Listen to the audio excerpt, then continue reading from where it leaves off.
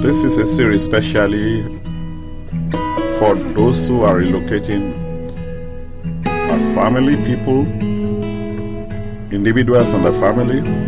And this is just to make sure that we do not face the regular challenge that we do face when we are relocating. Yes, we are speaking from the United States, but in the land coast across, whether you are moving from nation to nation, you are moving from city to city, or even you are moving within a locality. So we welcome you today as we begin this family series on relocation.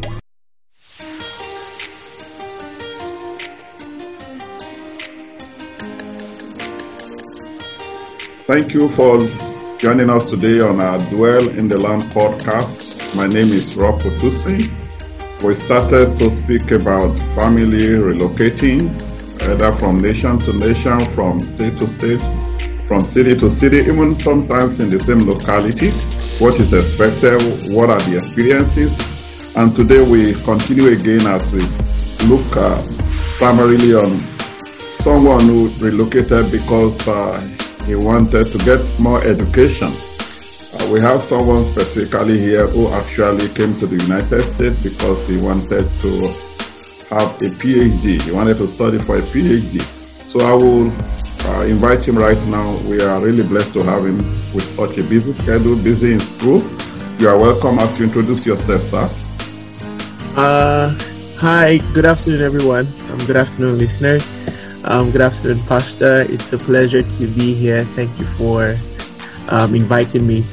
My name is Olamide Olajunwo Ige, and currently, right now, I'm a doctoral candidate in the marketing department at the University of Texas at Arlington. So basically, what being a doctoral candidate means, it means I've defended my dissertation, or dissertation proposal rather. I've defended my dissertation proposal, and I only need to defend my dissertation now in order to receive my doctoral degree. Wow, what a great achievement. Congratulations, you're almost there. Almost there, yes, sir. Thank you, sir. Now, you came from Africa after your master's degree, I guess.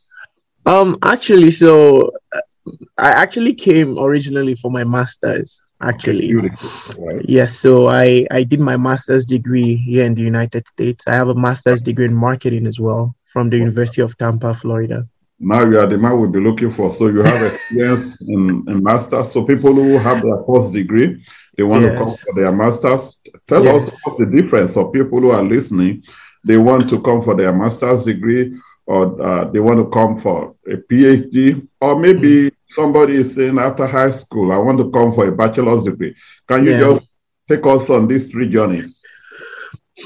So I would speak firstly about the two that I'm most familiar with. That is coming. You have your undergrad degree from Nigeria and you want to come here for your master's, or you have your master's already and you want to come for your PhD. I can speak a little bit about that, or a little bit more about that.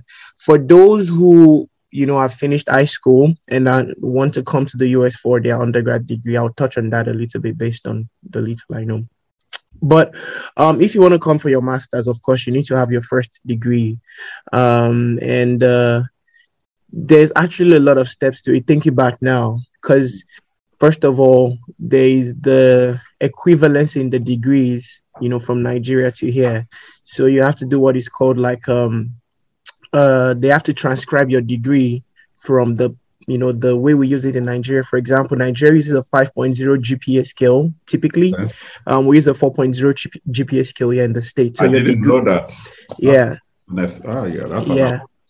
Yeah. So your degree has to be converted to the scale used here in the United States so that they can compare your degree with, and assess your performance, in a way they can understand here in the United States. Typically as well, you would have to write some exams to prove that you have a good grasp of the English language.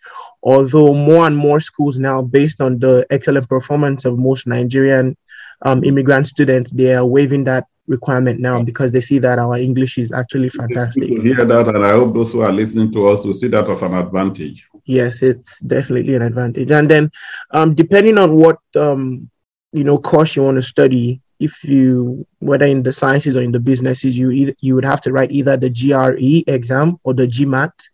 So based on your performance on that exam and in combination with how well you did in your undergraduate degree, all of that will determine if a school here in the United States would offer you admission into their master's program.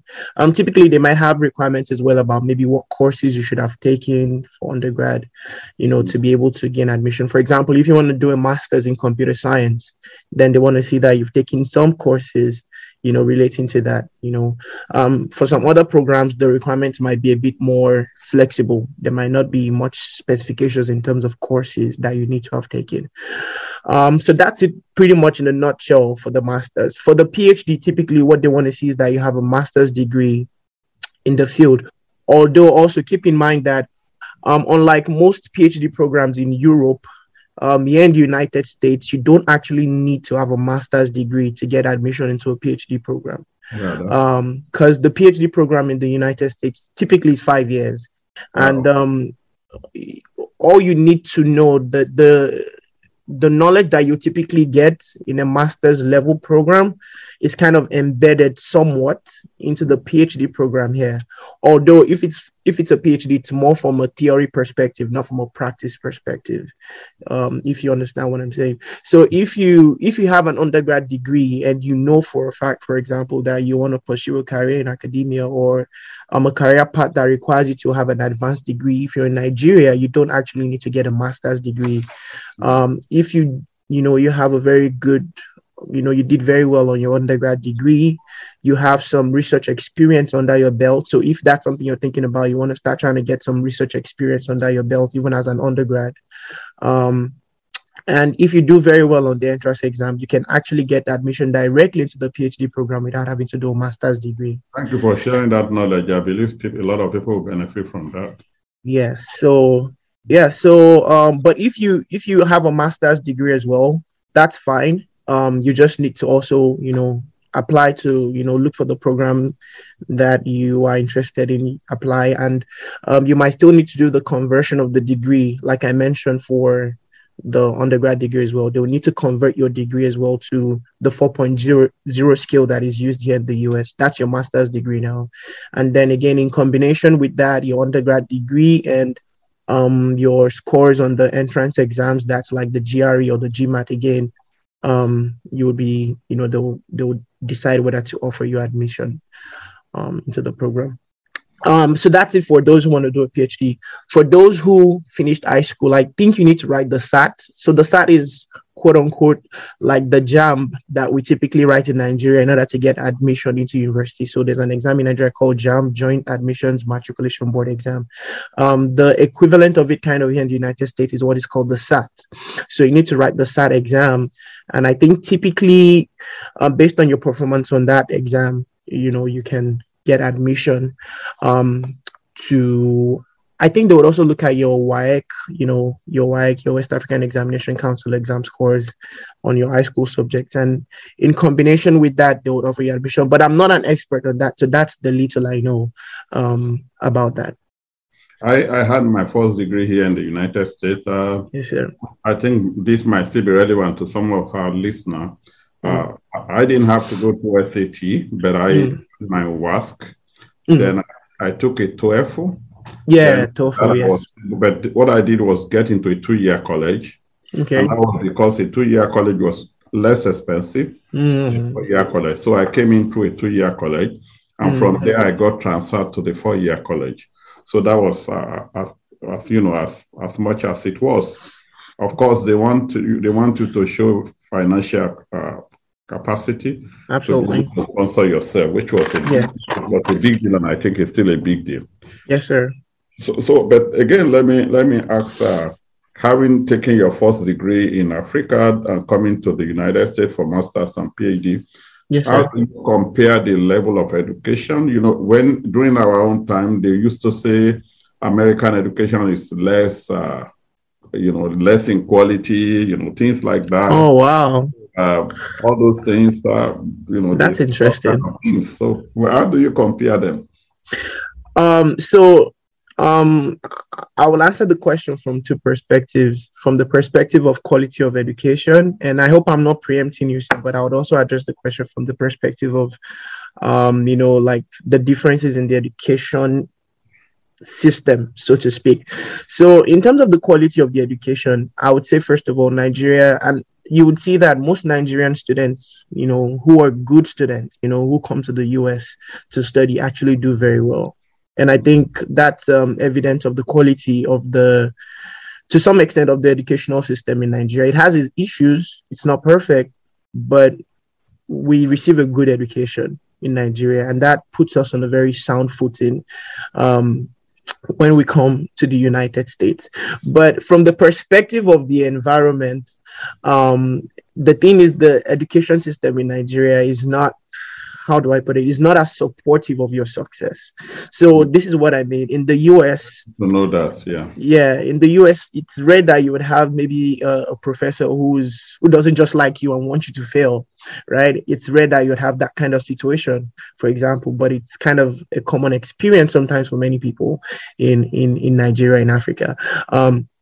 Also, the system here, there's constant power. You have easy access to the internet.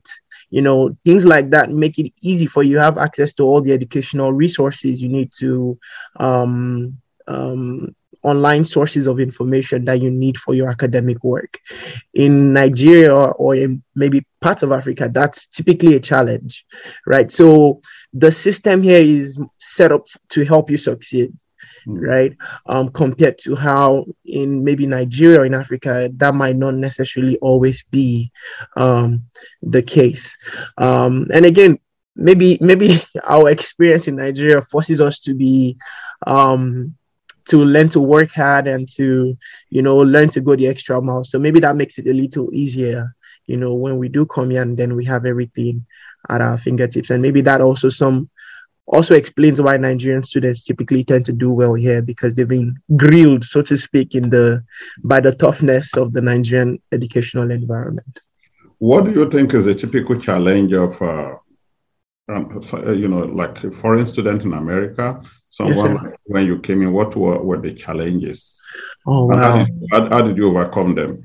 Wow. So that's an interesting question. There are many challenges that you typically face, coming as an immigrant student coming to the United States. Based on my personal experience, for example, I would say that nothing really prepares you to be a Black person in America. Like your experience in Nigeria doesn't really prepare you to be a Black person in America. So that I wouldn't say I've experienced overt racism. No, I've not. But this is what I mean. You could be in a classroom where you're the only Black person, and you could be in a situation where maybe because of your accent, your colleagues who are maybe white don't maybe necessarily value your opinions, because they're like, well, you're coming from Africa, what do you really know, right? But you might actually have more knowledge than all of them, about whatever it is that you might be talking about. So your accent, for example, might mark you out. And it's just not, after a while you realize, like, being the only person that looks like you in certain spaces might not necessarily be very comfortable. So that can be challenging, and it takes a while to get used to it. For example, I attended the research workshop at Baylor University in Waco, not far away from us here, this past weekend. I was the only Black person in a room I was the only Black male. I had another Black lady, but we're pretty much the only Black people, at least on the student side, in a room of maybe 50, 60 people. So you need to get used to being very, very different from everybody else, not just in how you look, but even in how you sound compared to everybody else. That can be very challenging. Also, your self-concept as a person, who you think you are, gets challenged when you come into this environment. The things you thought were an advantage for you, and that you have designed your idea of who you are as a person around, can change very much when you come into this country. And that can be very challenging, because it means you have to rethink, who am I as a person? This is what I mean. In Nigeria, I used to be that person that people perceived as, oh, your English is excellent compared to everybody around you. But when I came here, I was the African dude that talks weird. So, the things that were quote unquote an advantage for me, in certain spaces in Nigeria didn't count anymore here. Nobody even recognized any of those things. Or, being You were local champion I was there. local champion, exactly. So, and if you thought you were smart, in Nigeria, you come into a room where everybody's just as smart as you are. So that can be very challenging because you're like, this is who I thought I was, but I'm not that person. So you have to rethink who you are as a person, or if you come from a slightly privileged background in Nigeria, you come here and you realize like, hey, you have to start all over again. If you're a person who's maybe used to having your own car in Nigeria, but you're coming here, you have to start all over again. You have to start taking Uber or walk, even riding a bicycle like I had to. I went through all the stages. There was the stage when I was walking, then I could afford a bicycle. I got a bicycle and, to ride from my house to campus. And then eventually I got a car, but coming from Nigeria was a little bit more comfortable. So all of those things challenge who you are as a person. I might, force you to just redefine who you are. And lastly, finance can be a bit of a challenge. You depending on again your background, where you're coming from in Nigeria, you might have much less access to financial resources. And there's that constant pressure of worrying about, okay, how do I pay my bills? How do I pay my rent? And all of that. Maybe how do you pay your tuition also? How do you pay your tuition as well if you're paying if you're paying that yourself? I was fortunate that my parents covered my tuition for me, but I had to cover all the rest of my bills by myself, and that was the agreement we had. So that can be very challenging and put some pressure on you. But those are some of the challenges. Do you think, people think it's easy to get a scholarship. What do you think about that? Actually, I would say if you did very well in your master's or your undergrad in Nigeria, and you do well on the GRE or the GMAT, it's quite easy. Most schools, that's another great thing about the educational environment here. They reward you for your achievements academically. Unlike in Nigeria, where I don't know anybody really, reward you for that. But the system here is designed to constantly reward you for your academic excellence. So if you do well in your undergrad or in your master's degree and you do well, even if you don't do as well, for example, in the GRE or the GMAT, typically most schools, if you're coming in for a master's degree, most schools will extend some form of scholarship to you. If you finish with a very strong 2-1, talking about the Nigerian context now, or a first-class degree in Nigeria, most schools will offer you a full scholarship or a partial scholarship. And there are a lot of those scholarships. Most schools have tons and tons of them, but they only want to give them to people that they feel are deserving. So from that perspective, I would say that scholarships are quite plentiful, especially at the master's level, and even more so at the PhD level. There's way much more funding even available at the PhD level. So scholarships are plentiful, I'll put it that way, but it's a function of how well you did in your bachelor's degree or your master's degree and the required exams for you to come into the program. Let me ask you, if you are starting all over again with what you know about America, yes, sir, and just about to come for your master's Ph.D. program, what will you do differently? So it's one of the things I just mentioned. I would definitely look for a scholarship. Like I mentioned earlier, my parents had to pay for my master's degree tuition, pretty much all of it out of pocket. And when I look back now, I'm like, nah, I wish I didn't put that burden on them, because I had friends who we came into the master's programs together. And to be honest, to be transparent as well, they had much better undergrad degrees than me. At least 2 of them were first-class students. They finished with first-class degrees. I didn't finish with a first-class degree, but they got full scholarships. But I feel that if I had searched a little bit more, or maybe not go to the school I ended up going, maybe searched at a different school or something like that, I would have found, even if not a full scholarship, a partial scholarship, because there are a lot of them. So I think that's something I would have done differently coming to the United States. Let me just refer to my notes here.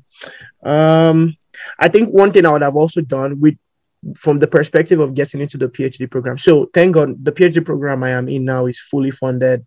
All everything paid for, and they even pay me a stipend as well. But what I would have tried to do is I would have tried to get into a higher rank program. So programs are often ranked in terms of their quality, in terms of their excellence, and things like that. I'm a PhD student in the College of Business, and what I would have tried to do differently if I was going to apply for a PhD again is to try to get into a higher ranked PhD program, maybe at a higher ranked university. And what that typically does is that it enhances your job prospects after you graduate from the PhD program. And typically actually also they actually have more money. The higher ranked universities have more money. So you get a higher stipend and things like that. So let's look at it. When people are not sure whether you're able to work while you're in school, what's your take on that? So I'll speak from my perspective as an immigrant, and I'm still very much an immigrant now. You can actually work while you're in school, but it's just that within the context of the laws in the US, there's a limit to where you can work and how much you can work, at least legally speaking. So as a master's student or even as a PhD student, okay, let me speak about being a master's student first. Typically, as a master's level student or as an international student in the US, you can work for 20 hours per week on the campus of the school. So it has to be within the campus of the school, and you can work 20 hours a week. And typically you get paid close to the minimum wage, which I think is about $9 per hour. I don't know if it's higher now or a little more than that, depending on the job. So you can work 20 hours a week. And I mean, as a master's student, I'm not bragging or anything. I'm just trying to show you that it can be enough. I survived on that. I was able to afford a small room for myself and cover some of my basic expenses. So I survived, on what I was making working just 20 hours a week on campus. So it's not much, it's very little, but you can get by on that. And that's the kind of work you can do. Now at the PhD level, it gets better. So it gets better in the sense that you're still limited to working 20 hours per week. But typically what happens is that the department that you're joining would hire you as a graduate teaching assistant, and they pay you a stipend. And the stipend is usually significant.